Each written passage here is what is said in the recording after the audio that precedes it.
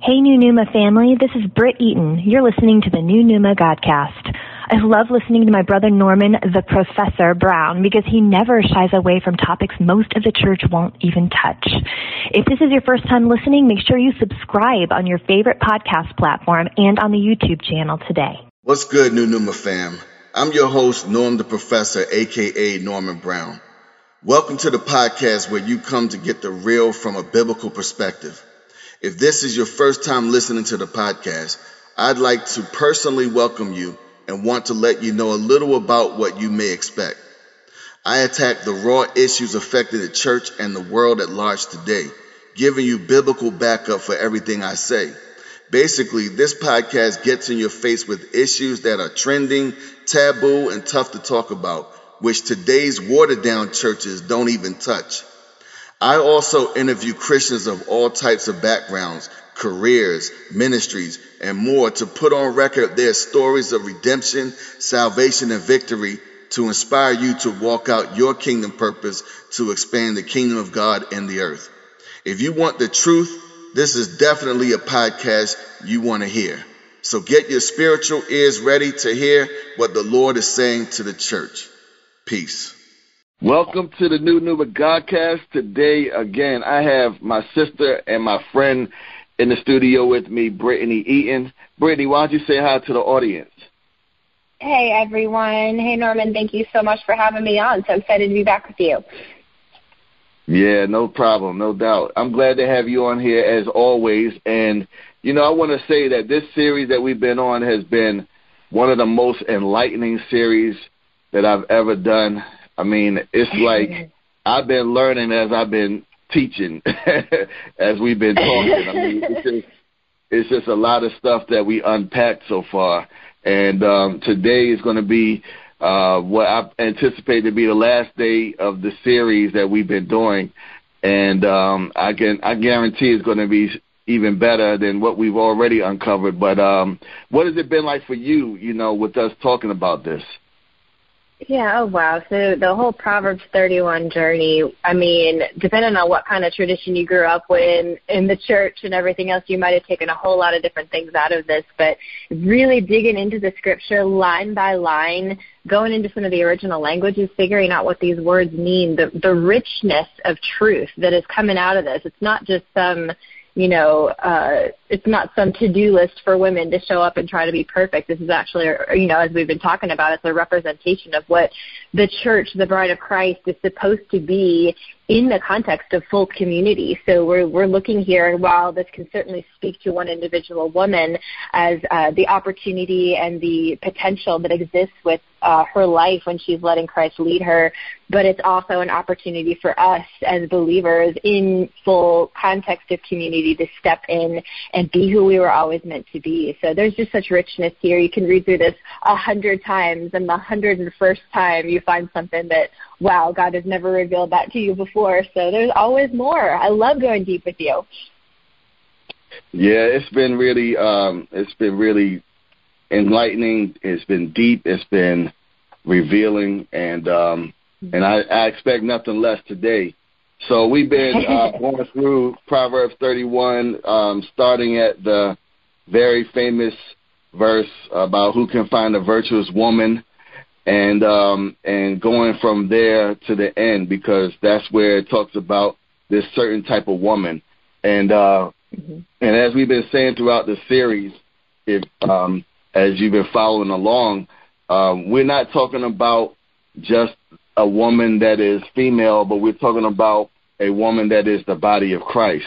And so with that being said, there are a lot of things that we're drawing out of here that apply to every believer, and that we can also use to grow in our understanding of who we are. I mean, we know also throughout the scriptures there's references to sons, and, you know, talking about those who are led by the Spirit of God are the sons of God. Well, that's talking about males and females.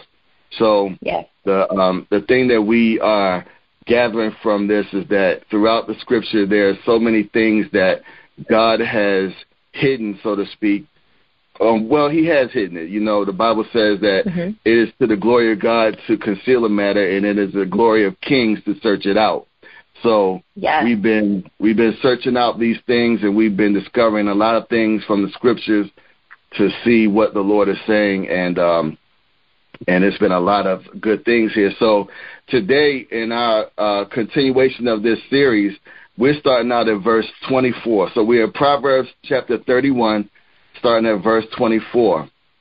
So it says, she makes fine linen and sells it, and delivers girdles unto the merchant. Now, one of the things that we've been noticing throughout this whole passage of Scripture is that this woman is very industrious, and she's very much a business person. She's really into business, so she's handling her business. And one of the things that we can think about, when we see this whole thing about the linen, the Bible talks about when the priests went into the temple that they were wearing linen. And the thing about it is it could not be wrinkled. It was something about the linen that it could not be wrinkled. It could not get dirty or anything like that. And that was part of what God expected of them when they were coming into the temple. Specifically, the deeper they went into the temple, that's when it made a difference. And then we know that in Scripture it says he's looking for a church without spot or wrinkle. Now, I know that linen is like the hardest thing to not wrinkle. Yep. And I'm just like, every time I remember when I used to think about that, when I realized what God was saying, and I was like, how in the world is that possible? Like, you just sit down and you already got wrinkled linen. I mean, you can't sit down, you can't move in any kind of direction. You got to, get it starched, and it needs to just stay still. You know what I mean? Don't move anywhere because it's going to get wrinkled as soon as you move. So when I thought about that, and, I've thought about that over time, I'm like, God is asking something that really is impossible without the Holy Spirit. I mean, literally, if we're talking about without spot or wrinkle, I know every time I get something white, somehow, some way, some little spot will be on it, and I'll be like, where did that come from? How did that happen? And I'm not even sure where it could have gone down, but I'm like, somehow I got a mark on my white thing, white shorts, white shirt, white pants. And I'm like, what is going on here? So it's like just moving about, you're not even trying to do it, and you get spot. So the bottom line is God knows that it is impossible for you to not have spots or wrinkles in linen. But the point is not about whether we can do it. It's about through him that it is we are clean and we are made wrinkle-free and spot-free because of the blood, because we're under the blood. We are in his covering. And all that other stuff is moved out of the way. I mean, what do you get out of that when you see this?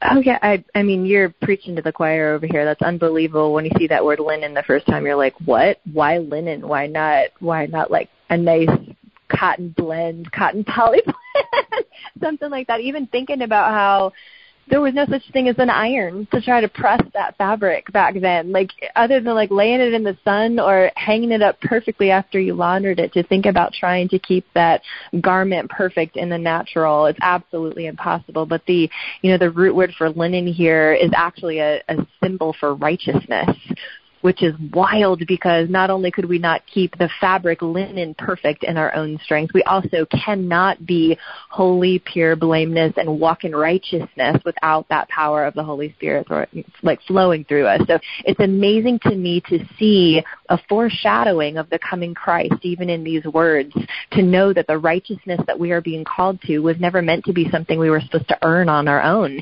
We were never able to do that under the old law, and so the need for Christ to come, to wash us clean, to help us provide that pure and holy sacrifice so that we could surrender all to him. That concept of righteousness as it pertains to linen, it shows you how difficult that would be to do in our flesh and in the natural. And it just makes me so thankful for Jesus. Also, I hate laundry, so that's another thing. Yeah, well, it's kind of interesting because I looked up, I went back as you were talking, and I went into the book of Exodus.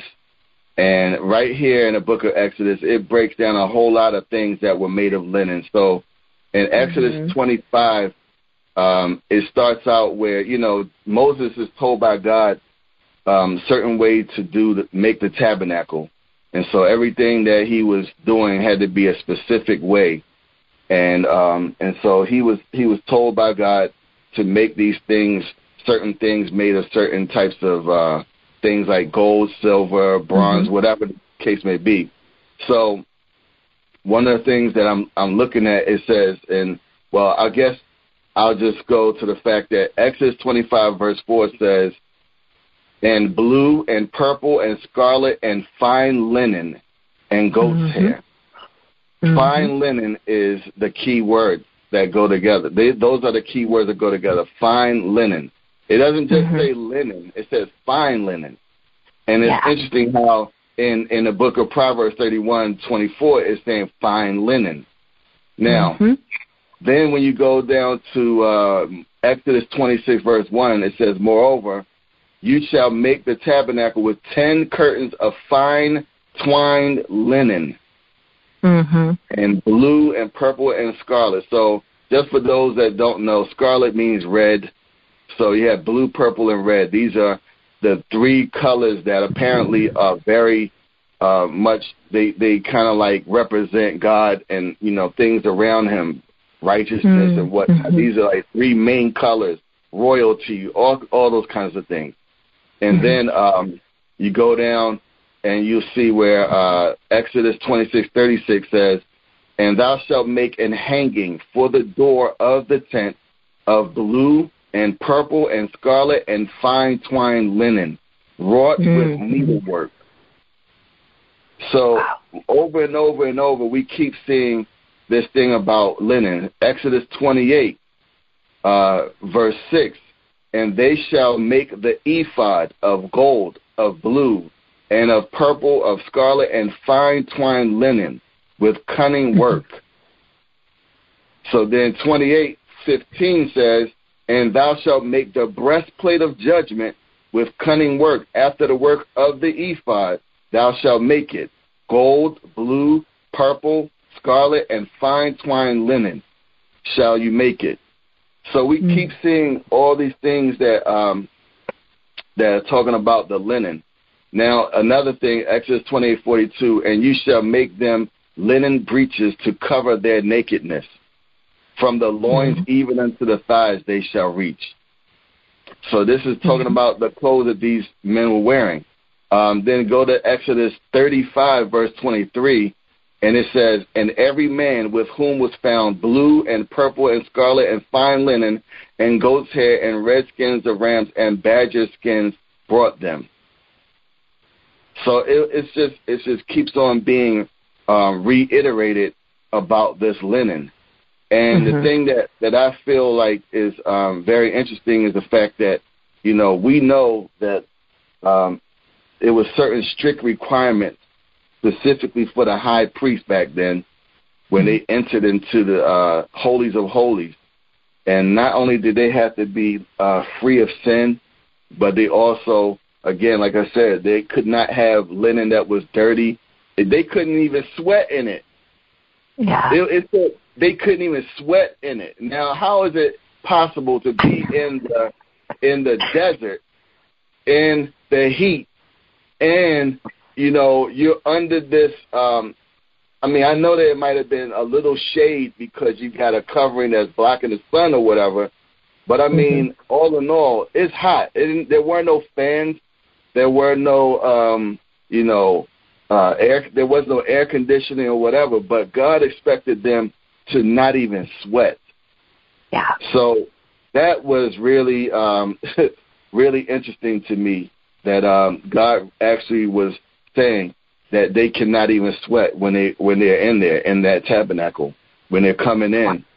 So these are things that are very interesting about the way that God set up things with those priests and whatnot.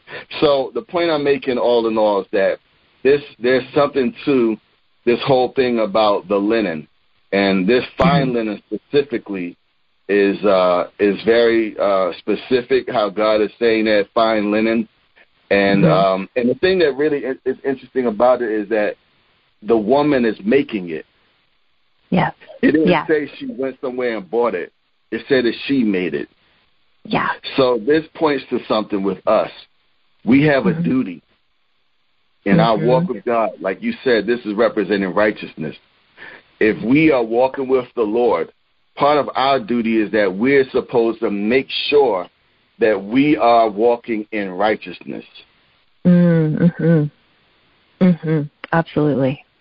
Absolutely. And I think it's interesting with these passages and looking back to the historical context further back in the Old Testament, just understanding that the woman herself would likely have been responsible for making these fine linens, even the ones that were used on the high priest, even the ones that were used in the tabernacle, these kinds of things, and to understand the beauty of the role of women. And this certainly doesn't mean like in order to be a woman of God, you have to knit fine linen. Even today, we got to look at all of this in context for sure. Because I sure as heck don't know how to make linen.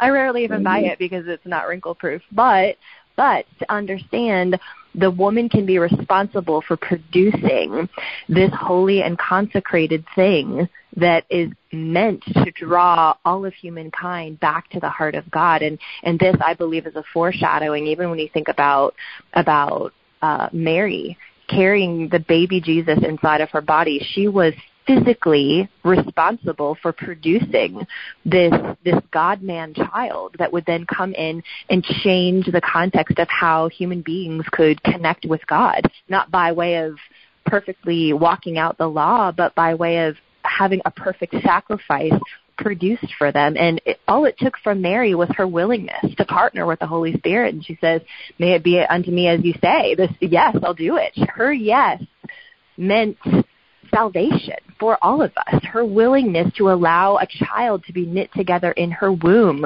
something much more precious than fine linen for sure. But I believe this is a foreshadowing of the beauty of what women contribute to the context of community. It's something, not that men couldn't make fine linen, but wow, when we're really walking in the things that God is leading us to do, and we're humbly submitting to whatever those things are, that's when we as the body step in and do what we were always meant to do. And I just see beauty in that parallel. I absolutely love it.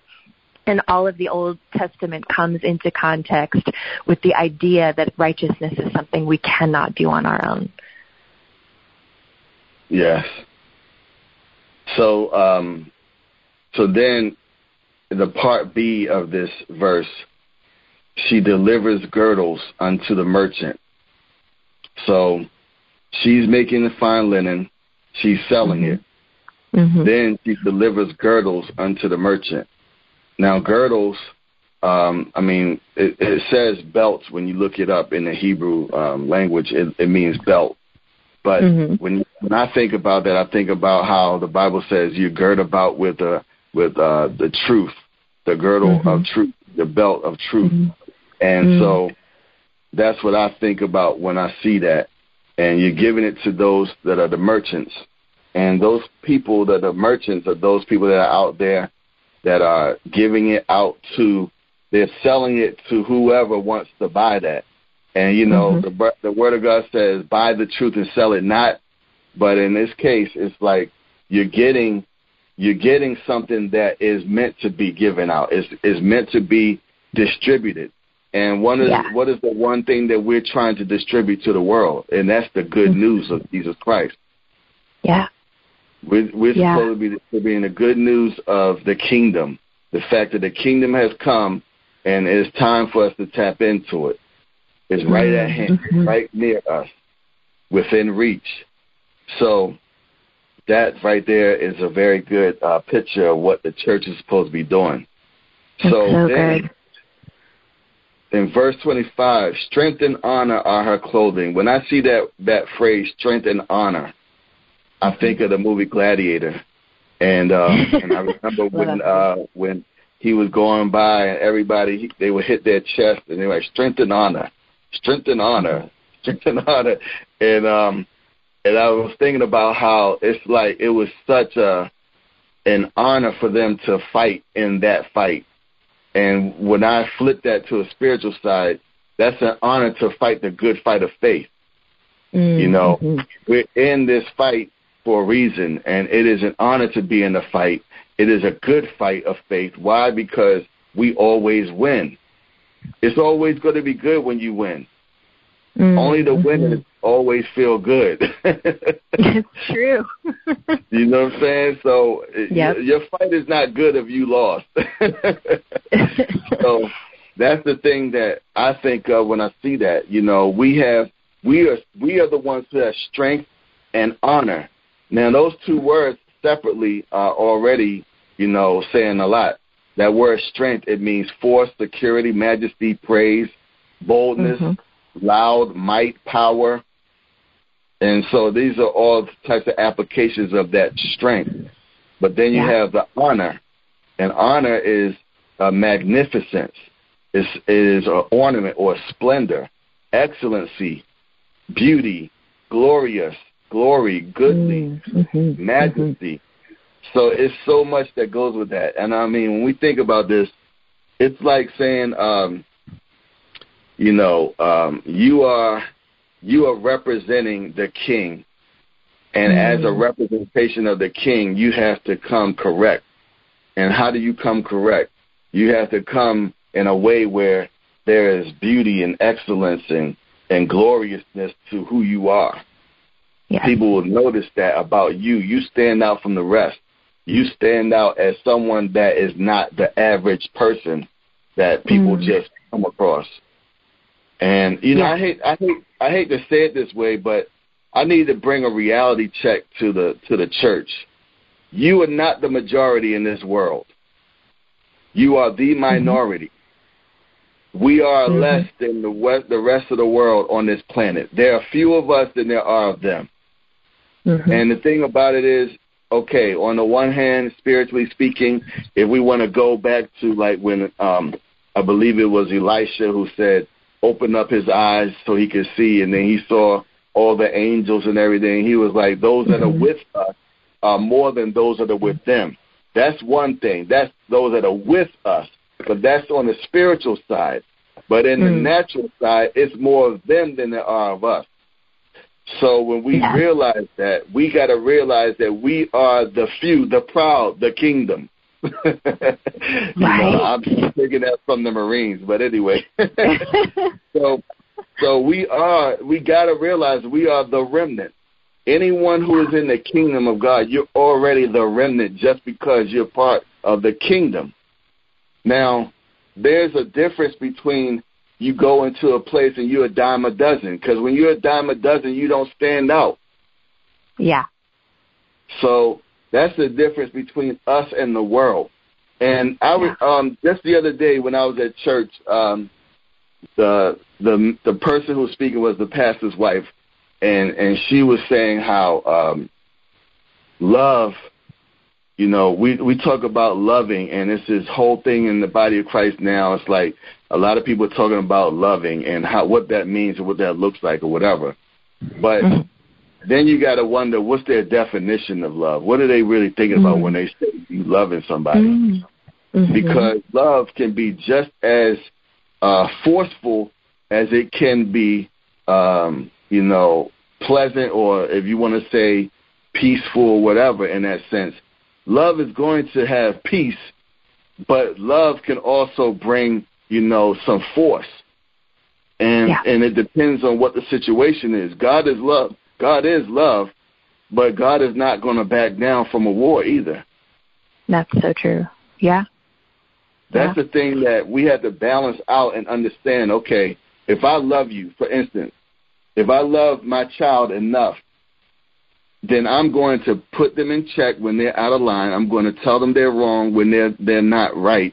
I'm going to also, discipline them as needed when those times come. I'm not going to sit by and let them go straight to hell and say, I love you, I love you, I just really love you, and I'm just really being a tool to be used to allow them to continue going down the path of destruction. If I truly love them, when I see them doing wrong, I'm going to make sure I correct them in the middle of the wrong, because I don't want them to go out, like I've said many times, if I love my child, I'm not going to let them run out in the middle of a highway and play basketball. I'm going to go and tell them, get out of here. Go over, you know what I'm saying? Like, if I have to yell to get them out of that highway, I'm going to yell, get off the street, you know, get over here in this yard, you know. And then later on, we could work out and hash out whether I was loving them or not. They're going to realize, when they realize what I just did, I was loving them. Yeah. Loving means I'm going to be doing my best to make sure that I'm protecting as well as correcting. I'm not going to just sit by and let someone do something that's going to destroy them if I really love them. Right. Right. Well, and I think that one of the biggest misconceptions that we have in the world, and I don't think this is intended by the church, the world thinks that if you love me, you will not only accept all of my decisions and my lifestyle, but you will also affirm all of my decisions and all of my lifestyle. And that's something that gets very complicated. I mean, pick your issue of the day. The church is very often scared to stand up for what is true for fear of offending someone or potentially alienating them from the love that's already theirs. But when you get down to it, Norman, you cannot have love if you do not also have truth. Conversely, I believe, and this is a big aha moment for the church, I do not believe you can have truth if you are incapable of speaking it in love. And so figuring out the juxtaposition and the calibration of truth in love, we don't get to do either or. We're meant to do both and. And it's extremely challenging because much of the world, even if you do speak truth in love, or even if you do love someone by giving them the truth, the world would tell them that that's not loving. But we have to look to the Father's example as a good father, as someone who lovingly corrects and disciplines his children because he's a good father. This is what we're meant to emulate from a discipleship perspective, but also to remember, even as we're speaking to people in the world we are called to love, by the way. Even when we're speaking truth to these people, sometimes we do have to remember, if they have no context for who the Father is, if they don't know him as a good father, they would see us speaking truth as not loving but abusive. And this is just a reality that we have to deal with sometimes as believers, but we have to trust, you know, even when we feel called to speak truth in love, even when we're misunderstood for it, even when we're hated for it as individuals and as a people group, we have to trust the Holy Spirit's leading for him to convict who he wants to convict, when and how he wants to do so, whether or not he wants to use us as participants. But our only role is to be willing to be the hands and feet of Jesus, to discern what we hear from Holy Spirit and do our best to speak that truth in love to the people around us to whatever end. And it's a high challenge, but if we can walk as this Proverbs 31 woman, wrapped in bold power and majesty, having these things wrapped around us, being clothed in them, it won't really matter to us how people respond. We'll know that we've been faithful, and ultimately it's up to the Holy Spirit to move their hearts and to change their minds. They get to do that. This is a place where I think surrender, that idea of selling these linens, these fine linens that this Proverbs 31 woman is making, thinking about how she's selling them. The translation at the end of verse 25 that I'm reading, at the end of verse 24, says that she sells these linens and does these things for the benefit of her enemies. And traditionally, in context for this woman, their enemies would have been the Canaanites, and we're not fighting the Canaanites in this day and age, but understanding those people who we would be tempted to call our enemies, the reason we produce this fine linen, the reason we give all we can of ourselves to try to produce this holy and perfect sacrifice to the Lord, even knowing we can't do it perfectly on our own, the reason we try to walk with the Lord and walk out a holy existence is for the benefit of the people we would call enemy. When they see us clothed in righteousness, when they see us wrapped in power and in majesty, they're going to see that there's something about us that's different, and that it's not a bad thing, something they need to be afraid of, but something that is a representation of the heart of the Father that would draw them closer. When we do this, the Father does what he says in Psalm 23 when he says, the Lord prepares a table before me in the presence of my enemies. Why do you think he does that? It's not so we can gloat and be like, ha ha, enemies, look at the feast my Father prepared for me. It's so we can actually invite our enemy to the table, and they can break bread with us, and they can become our brother when they see that the same grace and mercy and forgiveness and love that we have received has been extended to them as well.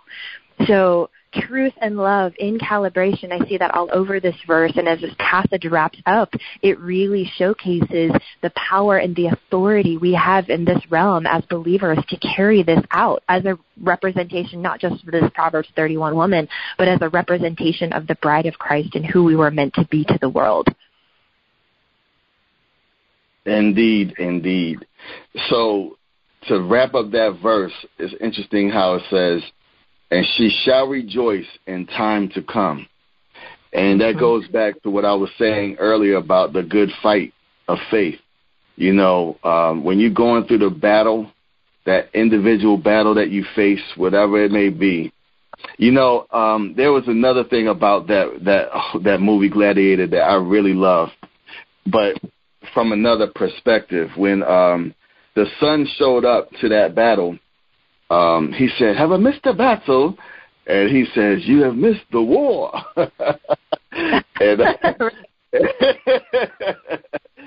And he was feeling kind of stupid when he heard that.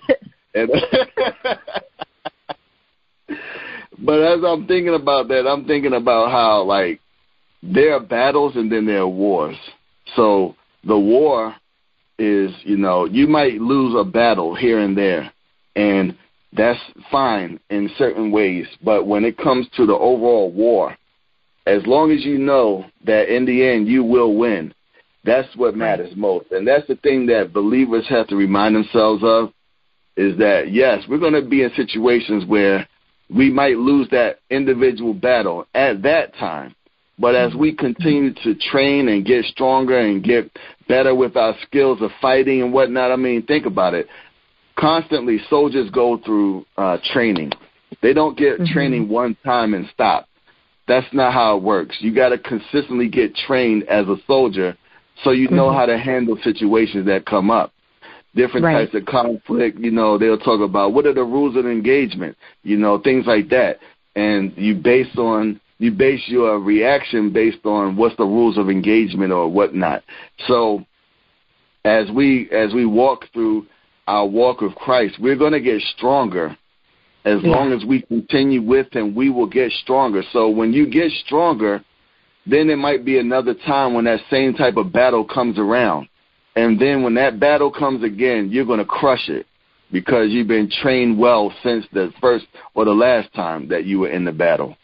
So there's things that you learn each time you go through battle. I mean, if you think about it, it's like, you know, you might be, you know, realizing that, oh, when you look back at the plans that you had and you looked at the strategy that you used and you say, oh, this is where we were vulnerable, you know, then you find out, oh, well, if we had gone from the east side, we would have gotten the enemy, but we kept hitting them from the west and we weren't seeing them, you know, and so that's the kind of thing you learn when you're able to go back and realize why you lost the battle. When you realize why you lost the battle, then you get into the category where it says, we are not ignorant of the devices of the enemy. You know, God does not want us to be ignorant of how Satan moves, how he operates, because that's the only way we'll be able to stop him is by knowing how he does things. So there's times where I remember being in a situation where I will see how something is starting to play out. And I'm like, oh, wait a minute, I've seen this before. I know exactly where this is going. I know exactly how he's going to say it. I know exactly what that's going to be. And then I'll counteract that because I already know. And that's the thing about learning the enemy and how he moves, how he operates. And I was just having a conversation with somebody the other day. They were talking about how they got a sibling that is apparently psychopathic. And in this sense, they've seen certain things that they've done. And so they were like, it's a cousin, my fault. It's a cousin, and there's a cousin that did something, and they knew that it was a cousin that did it, but it was not something that could be proven. But the point is that they were going to tell this certain person in their family, well, they told them rather that I'm going to take out a peace order against you. And basically, I told them, I said, wait a minute. I said, you told them that? I said, listen, when you're dealing with an enemy, you never give them your strategy. Never. Right. You do it and let them find out what happened later. You don't ever tell them, give them a heads up and say, hey, we're going to attack you on the east side, so don't go over there, or whatever, You don't do that. You gotta hit them with a surprise attack. And that was one of the reasons why years ago when the United States was going into, I think it was Iraq or somewhere like that, where we were doing certain things, and they kept on announcing stupid things on TV. The media was making me really angry at that time because they kept on talking about what we were doing. And I was like, wait a minute, where in the world have we ever seen where somebody was telling the enemy on live broadcast what they're about to do or what they're in the midst of doing or whatever, what their plans are? And that made me so upset because I'm like, you're giving away our war plans to the other side, and they can adjust based on that. So the point is that you don't want to give away your plans to the enemy. You never tell the enemy what you're going to do. You just do it, and then they get the surprise attack. That's how you get them. You get them by surprise. And on the street, I don't know if you ever heard this terminology, but there's this term called steal on somebody. You ever heard that before? Yeah, yep. So when you got somebody, that's standing near you or whatever, and you want to clock them, you just steal on them, and they don't even know it's coming. Pop! And you hit them in the face, and they go. That's how you do it when you want an enemy. If you want to get the enemy, that's how you do it. You don't tell them, hey, I'm coming, I'm about to punch you. You just hit them. And then they find out afterwards when they wake up, So anyway, so that's just, the way that we got to attack our enemy. But at the same time here, like I said, it's saying she shall rejoice in time to come. And the bottom line is, as a body of Christ, we have an example of Jesus where it says, for the joy that was set before him, he withstood the shame. He despised it, but because of the joy that was set before him, it said that he endured the cross, despising the shame.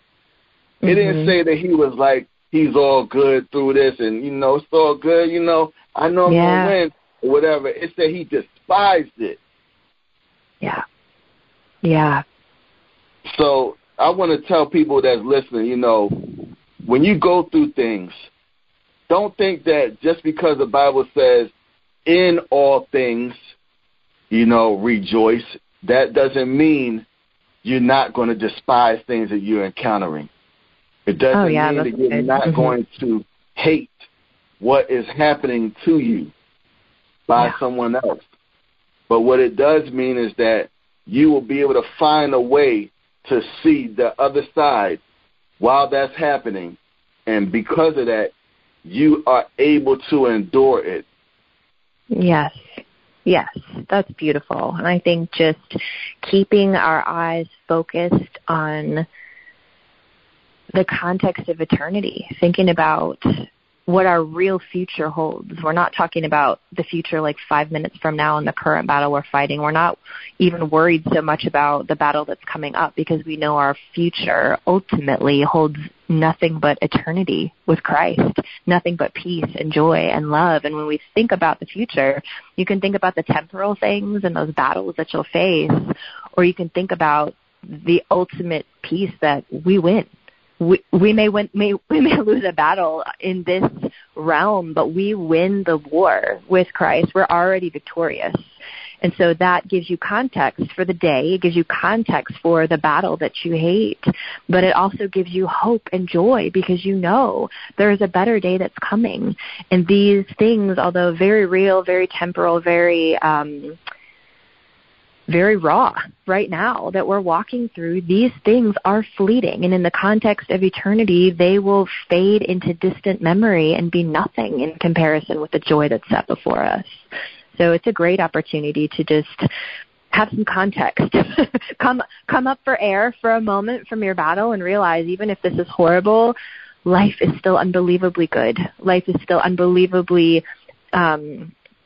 full of grace, and we have so much joy that we can be stepping into and walking in and through even in our darkest moments. And that's where I love how the translation that I'm looking at actually uses the word joy, and it doesn't use something more sugar-coated like happiness, because happiness is fleeting and it's based on circumstance. If you are in a good mood, it's because something good is happening to you or you accomplished something great or whatever, and that makes you happy. But joy, that's something you can cling to even in the darkest of moments, because it's not based on circumstance. It's based on truth, and it's based on lasting future. So that joy is something to just lean into. And once you lean into that joy, like this passage says, you laugh when you think of the future because you're not focused on the battles ahead. You're focused on that joy, that distant joy that's set before you that's actually so much closer than you think. That's good. So, in verse 26, she opens her mouth with wisdom, and in her tongue is the law of kindness. Mm-hmm. Now, the first thing that I think of is the fact that, the Bible talks about that a fool is known by, what they say out of their mouth. But then a fool is also considered wise when they don't talk. And the one thing that that I have learned over the years that has really helped me stay out of a lot of bad situations is about being quick to hear, slow to speak, slow to anger. That right there has saved me from being in fights that were unnecessary. That has kept me from having situations that would have been legal situations that I might have ended up in jail for or whatever. That's something that I have definitely seen over years of time, that by just, watching what comes out of my mouth, I have really, headed off a lot of bad situations. And the thing that, that I like about this is the fact that it's saying she opens her mouth with wisdom. It didn't say with knowledge. It didn't say with information. It didn't say, the news of the day. It said with wisdom. And wisdom is something that is much more than information, because it's like saying I have a knife.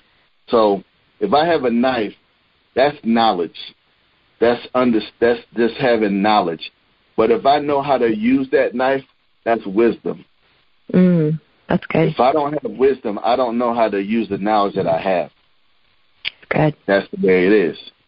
Yeah, and with wisdom comes the need for precision, and that even ties into the knife. Even when you were saying the word knife, I wasn't thinking like a hunting knife or even a kitchen knife. I was immediately thinking like a scalpel that a surgeon would use.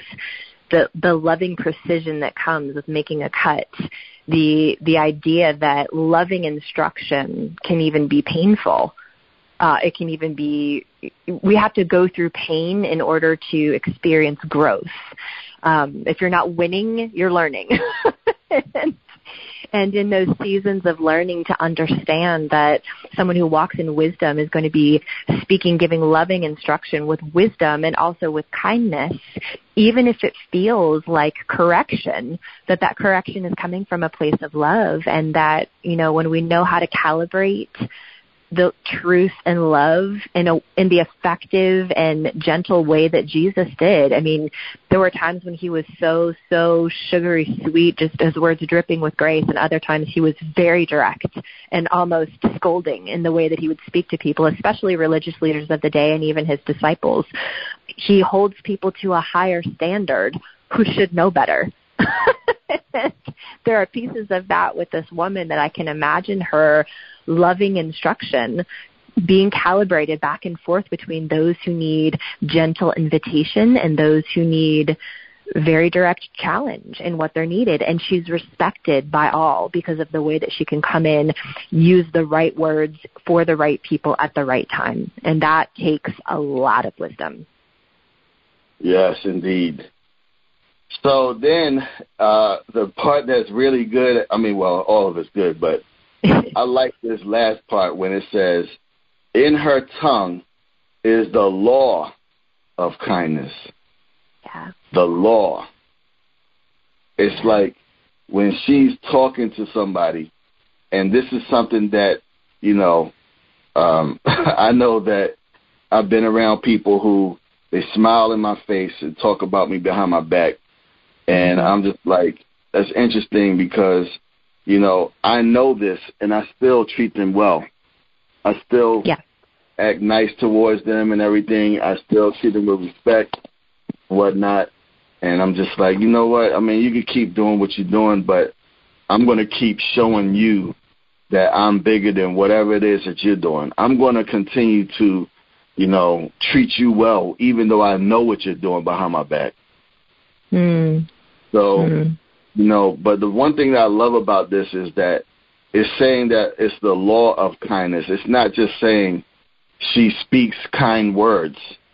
It's like, it's almost like she's teaching you how to speak. You know? I love that. She's got it. She's got the whole thing. She's got the law in her mouth. She's able to teach you about how to do it. So that's good. When she opens her mouth, you get taught every time about how to be kind. You're taught every time she speaks about what to say out of your mouth. That's just the way she is. And I just want to say to those that are listening that, you know, whenever you think about times that you had conflict, and you think about what the words were that were spoken during that time, you'll be able to probably pinpoint every time that your words were the reason for something happening.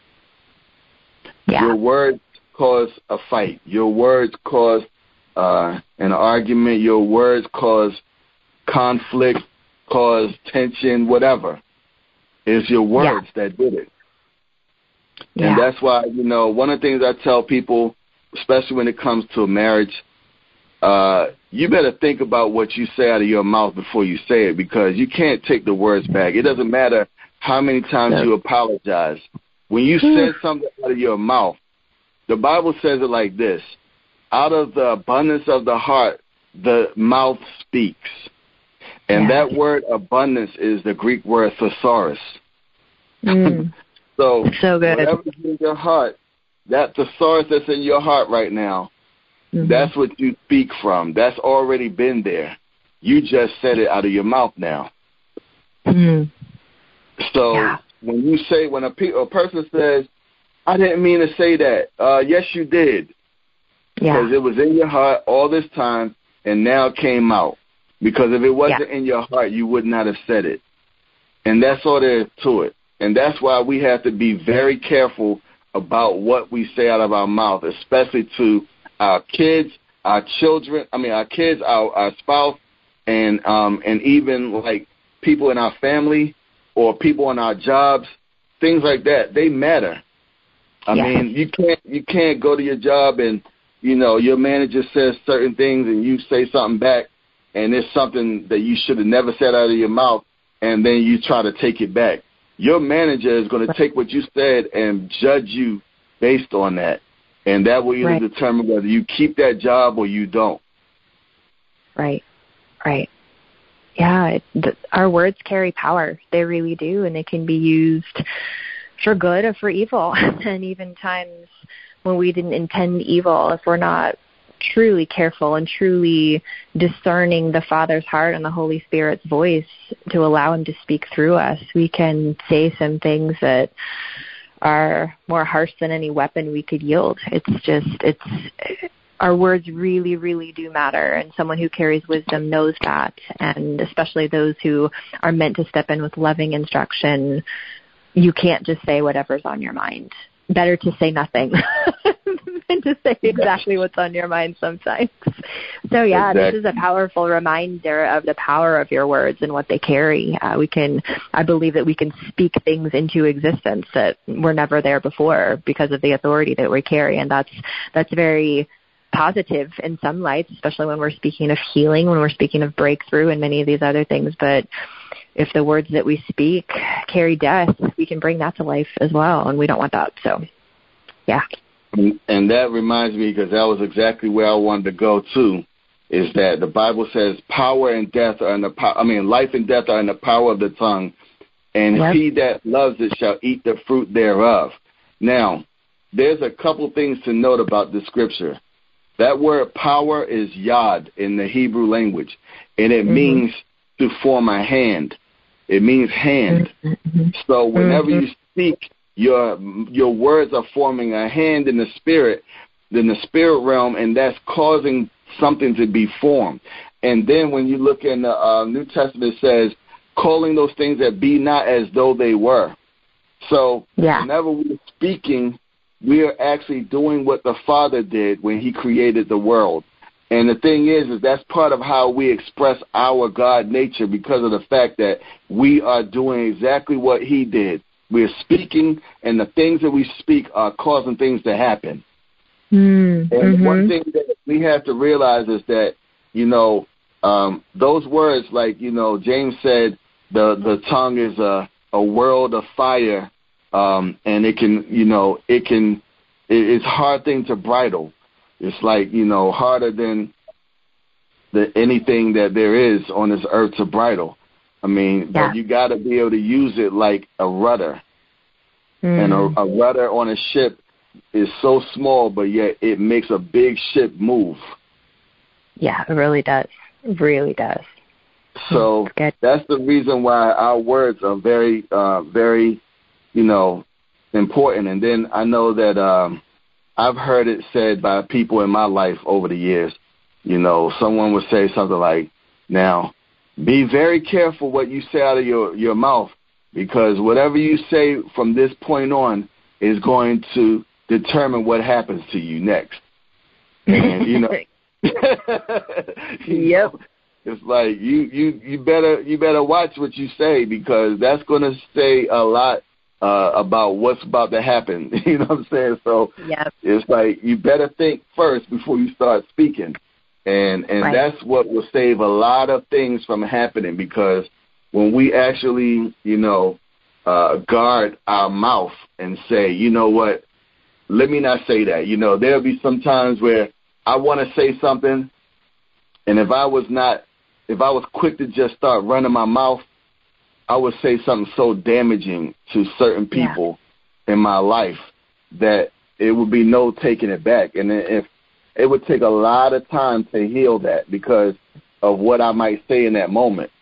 And I would have said that out of anger, or I would have said it out of frustration or whatever. And so in those kind of moments, it's always best to say, you know what, I don't want to say anything right now. I'd rather wait until I have time to think about this, to calm down, to meditate, to ask the Lord what to say, to pray, whatever. But I need to get away from here, because I'm going to say something I'm going to regret. So I'd rather not do that. So let's just reconvene at another time and talk about this when we can have time to actually think about what we're going to say. And then that'll be a much better situation. And, the person needs to just respect that. I hate it when people try to force you to speak when you're not ready to speak. And I'll look at that person and I'll say, hey, do you want me to say something that's going to hurt you? Or do you want me to say something that's going to be productive? Because I don't want to do anything just because. So right now it's not the best time for me to talk. We need to just go and just do whatever we need to do to calm down. Then we can come back together later and discuss this. But I'm not going to do it right now while I'm angry, and I know I'm going to say something that I'm going to regret. So I want to think about, all of my words, because in a moment, I guess, let me say it this way.